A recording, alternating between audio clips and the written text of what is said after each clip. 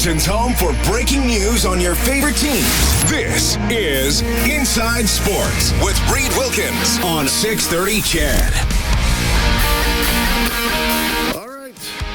Day before the Edmonton Elks take on the Hamilton Tiger Cats tomorrow. A game you'll hear right here, of course, on 630 CHED, the voice of your Edmonton Elks, of course, the voice of your Edmonton Oilers as well. Countdown to kickoff with Brendan Escott begins at 5:30. Opening kickoff at Commonwealth at 7 o'clock. Elks have lost 9 straight games dating back to last season. They're 0-5 for the first time since 1965. They've never been 0-6. They'll try and be the last CFL team to achieve. Well, they will, whenever it happens, they will be the last CFL team to pick up their first win of the season. They'll try and do it tomorrow night. AC Leonard will play the defensive end who was listed on the injury report yesterday. It kind of alarmed a few people that it looked like a hamstring injury that was going to put his status in doubt for tomorrow. But he is on the depth chart as one of the 2 starters, along with Jake Ceresna, and Sam Achampong will make his debut after the trade from the Toronto Argos, and we'll see what happens there. And other than that, the lineup remains relatively unchanged. Brett Boyko, Canadian offensive lineman, will start at right tackle. That'll push David Foucault back to left guard. So other than that, not much happening in the sporting world as far as live events are going on. Although at Foot Field right now, Alberta taking on Quebec in the Football Canada Cup semifinal U18 event. Been hearing great things about it. Going to try and do something on Friday about the Canada Cup. Of course, we had Shannon Donovan from Football Canada, the executive director, on the show on Monday talking about this event, which is now a bid process to host the event. They're not Football Canada isn't awarding host cities anymore. You got to bid for this. So Quebec and Alberta in the second semifinal, Saskatchewan with a 15-12 win over Ontario in the first semifinal. Exciting moments down at Foot Field with the last-second field goal, 36 yards. Saskatchewan is into the final at Commonwealth on Saturday night as they will look for their 4th straight Canada Cup title. Noticed here as well the Major League Baseball All Star game, which was won by the National League last night. First time in a decade. Record low ratings, or declining ratings, record low viewership, I should say, for the 3rd year in a row.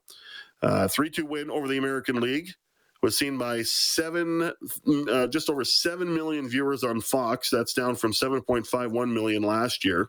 And the home run derby won by the Blue Jays, Vladimir Guerrero, 6.11 million viewers on ESPN, down 11% from 6.88 last year in LA.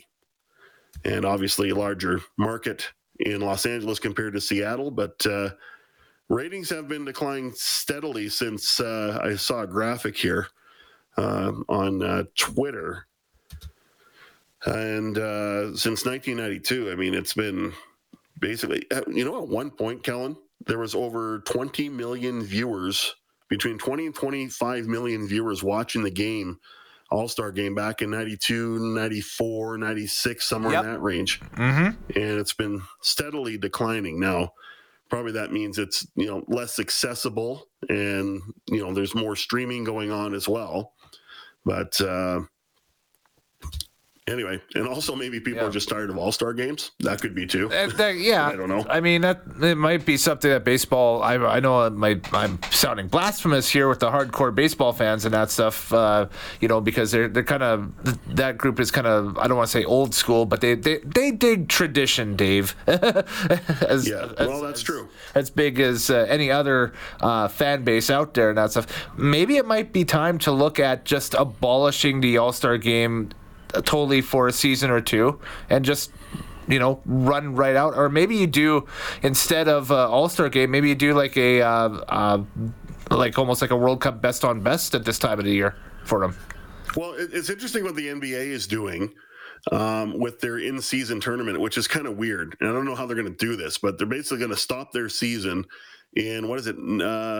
I can't remember which part of the season it is. I think it's fairly early in the season. Yeah. That they're going to have this in-season tournament and then resume the season, which is different. And obviously there's a lot of sponsorship dollars and TV revenue and all that other stuff that they're probably going to capitalize on. But I mean, I cannot see the NHL ever doing something like that, especially with, I mean, they want to play a World Cup of hockey, allegedly.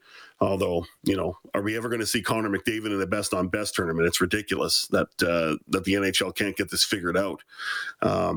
I say the NHL, I don't say the Players Association, because come on, honestly, Gary Bettman has, I get the Olympic thing, the fact that, they don't get a lot of protection injury wise, and they can't use a lot of the content. And I mean, they can never use the Sidney Crosby goal, for heaven's sakes, back in 2010 in Vancouver, which is the most iconic moment, probably in one of the most iconic moments hockey wise and sporting wise in Canadian history. The NHL can't use it. So, and it's kind of accessible on YouTube. You just, sometimes you have to dig for it, Kellen. It's kind of weird, right? So, yeah, the rights are a little bit up in the air and that stuff. And even if you upload a copy of that, say for a broadcast or something like that, you could be in big trouble too, because absolutely flag it on YouTube and the whole deal. So, yeah, that's goofy. But yeah, I mean, I'm one for best on best tournaments. I love seeing that in any sport. I mean, like on the TV and here tonight, I've got the it's not necessarily the best on best, but it's the Global Jam happening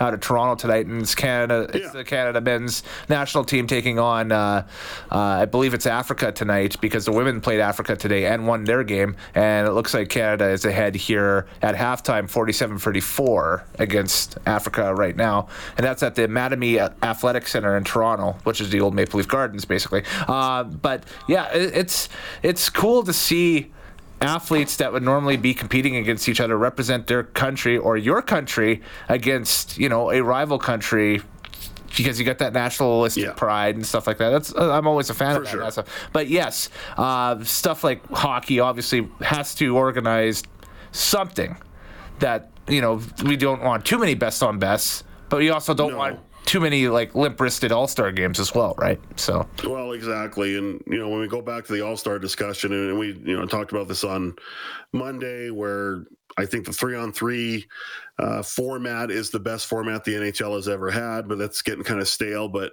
no one wants to go back to the way it was with 5-on-5 and back to East versus West, or I mean, you probably will never go back to North America versus the world, even though that was kind of fun for the first couple of years. But, I love what the NFL did, though. And they said, we're not going to play this Pro Bowl. I mean, that by far is the worst All-Star game, because it was pretty hard to watch the last couple of years it was doing it, because that was players playing what's less than 10% of like 0.1% of competitive.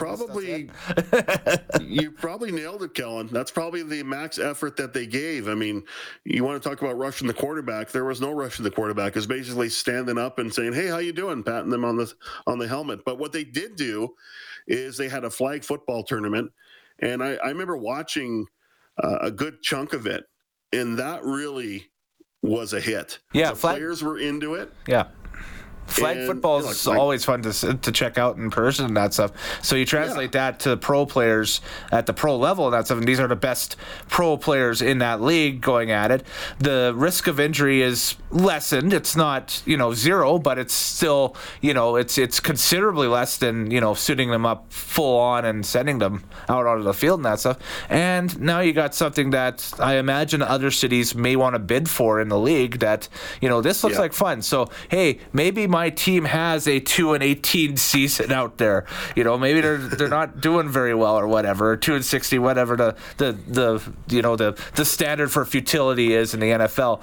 But it's you could obviously bid for that, and man, you get some sort of success in and get an end of year party happening in your city and have all the stars in the league come out and actually have some fun, and maybe they show a little something that they can't show in the regular season game. Like maybe a guy like I don't know, I'm just taking for an example, a Geno Lewis gets named or something like that, and he goes to do a fancy pass out to someone or whatever, or does a fancy bootleg run or something like that they can't use in a normal game because they'd get lit up or something, right? So The last CFL All Star game was in 1988, and was the Edmonton, at the time, the Eskimos, the Edmonton football team, I guess we'll call them now. Yeah. They were the Grey Cup champions, and they played an All-Star team, a CFL All-Star team.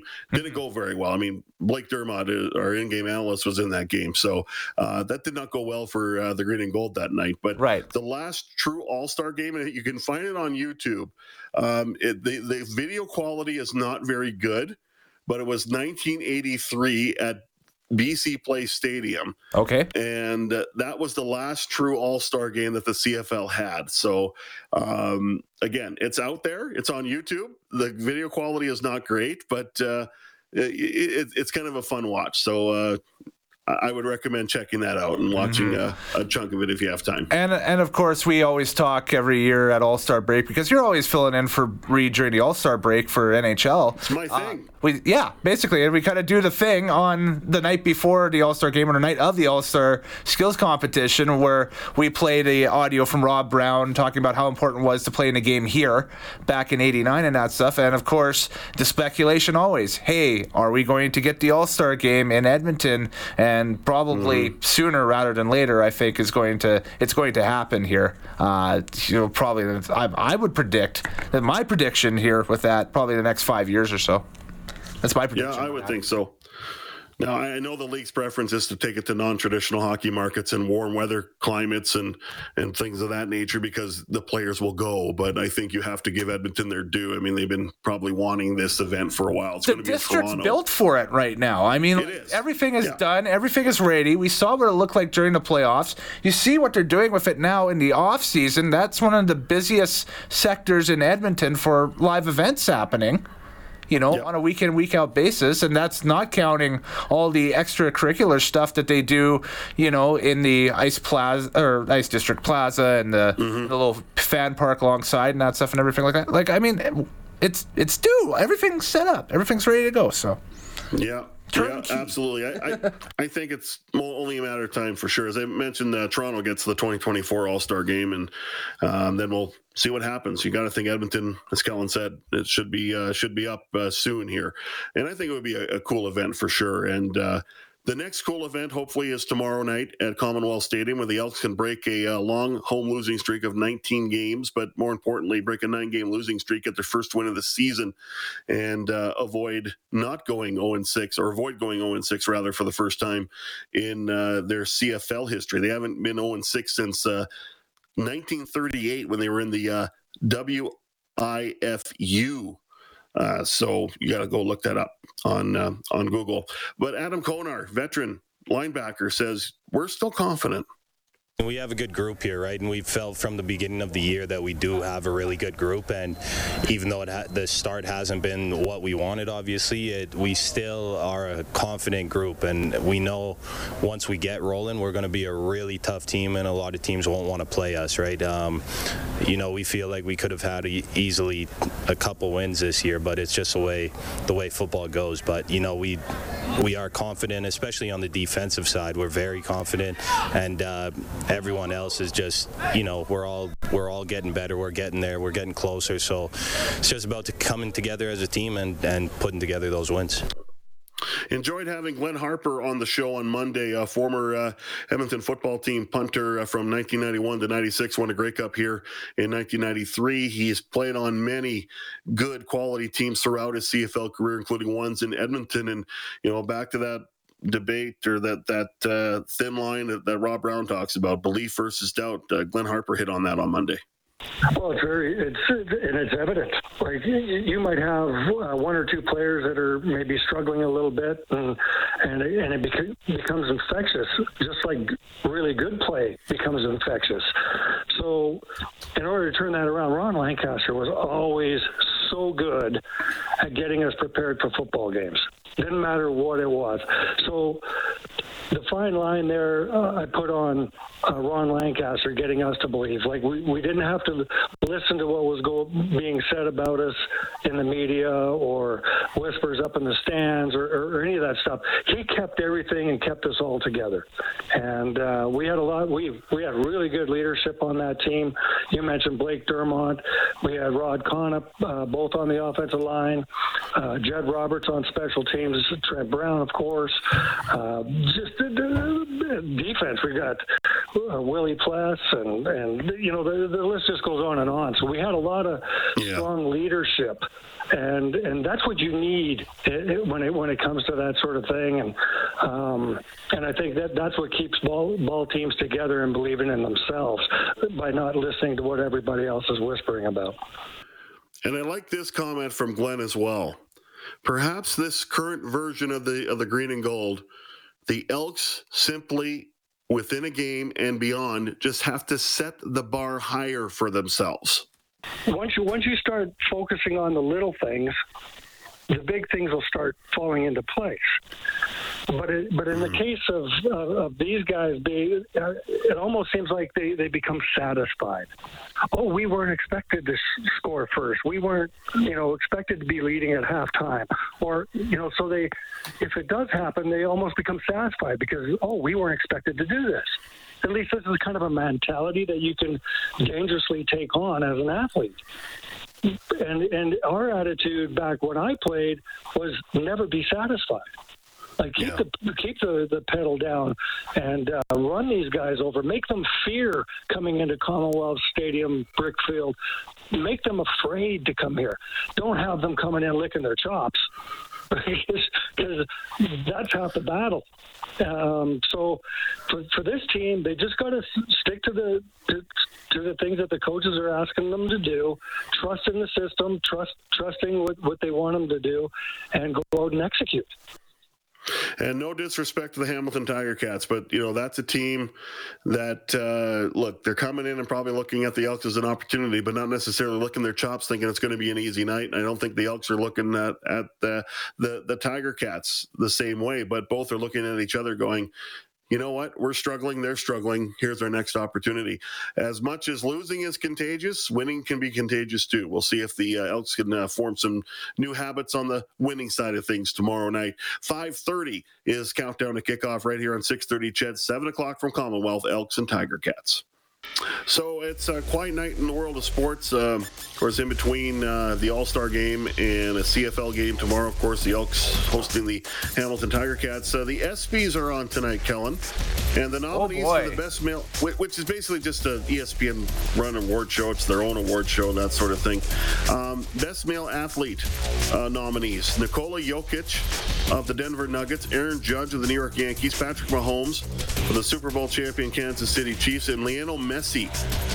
No Connor McDavid, which I find a little odd.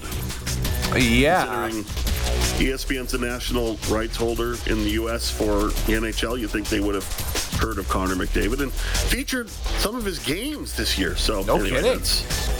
That's kind of a bit of a nuisance, you could say. I'm looking forward to the next segment. We're going to meet two local boxers, one making his debut on Saturday in the pro ranks. Can't wait for this.